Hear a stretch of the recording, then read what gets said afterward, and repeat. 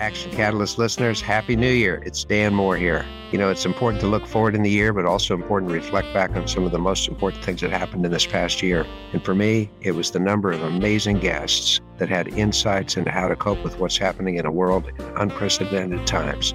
Those insights remind me of the wisdom that is in so many people if we simply ask them to share it. So let's make this a fantastic new year. That we can do that by modeling the right behaviors, by spending time with people that uplift us.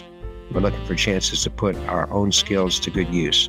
As one of the very first guests that I interviewed on the Action Catalyst reminded us, Dr. Albert Schweitzer once said that whenever our unique abilities and the needs of the universe intersect, therein lies our purpose. So there is an intersection between each of your unique abilities and the needs of the universe, which are many. Let's make those intersections happen in a very intentional way. Make this an incredible year.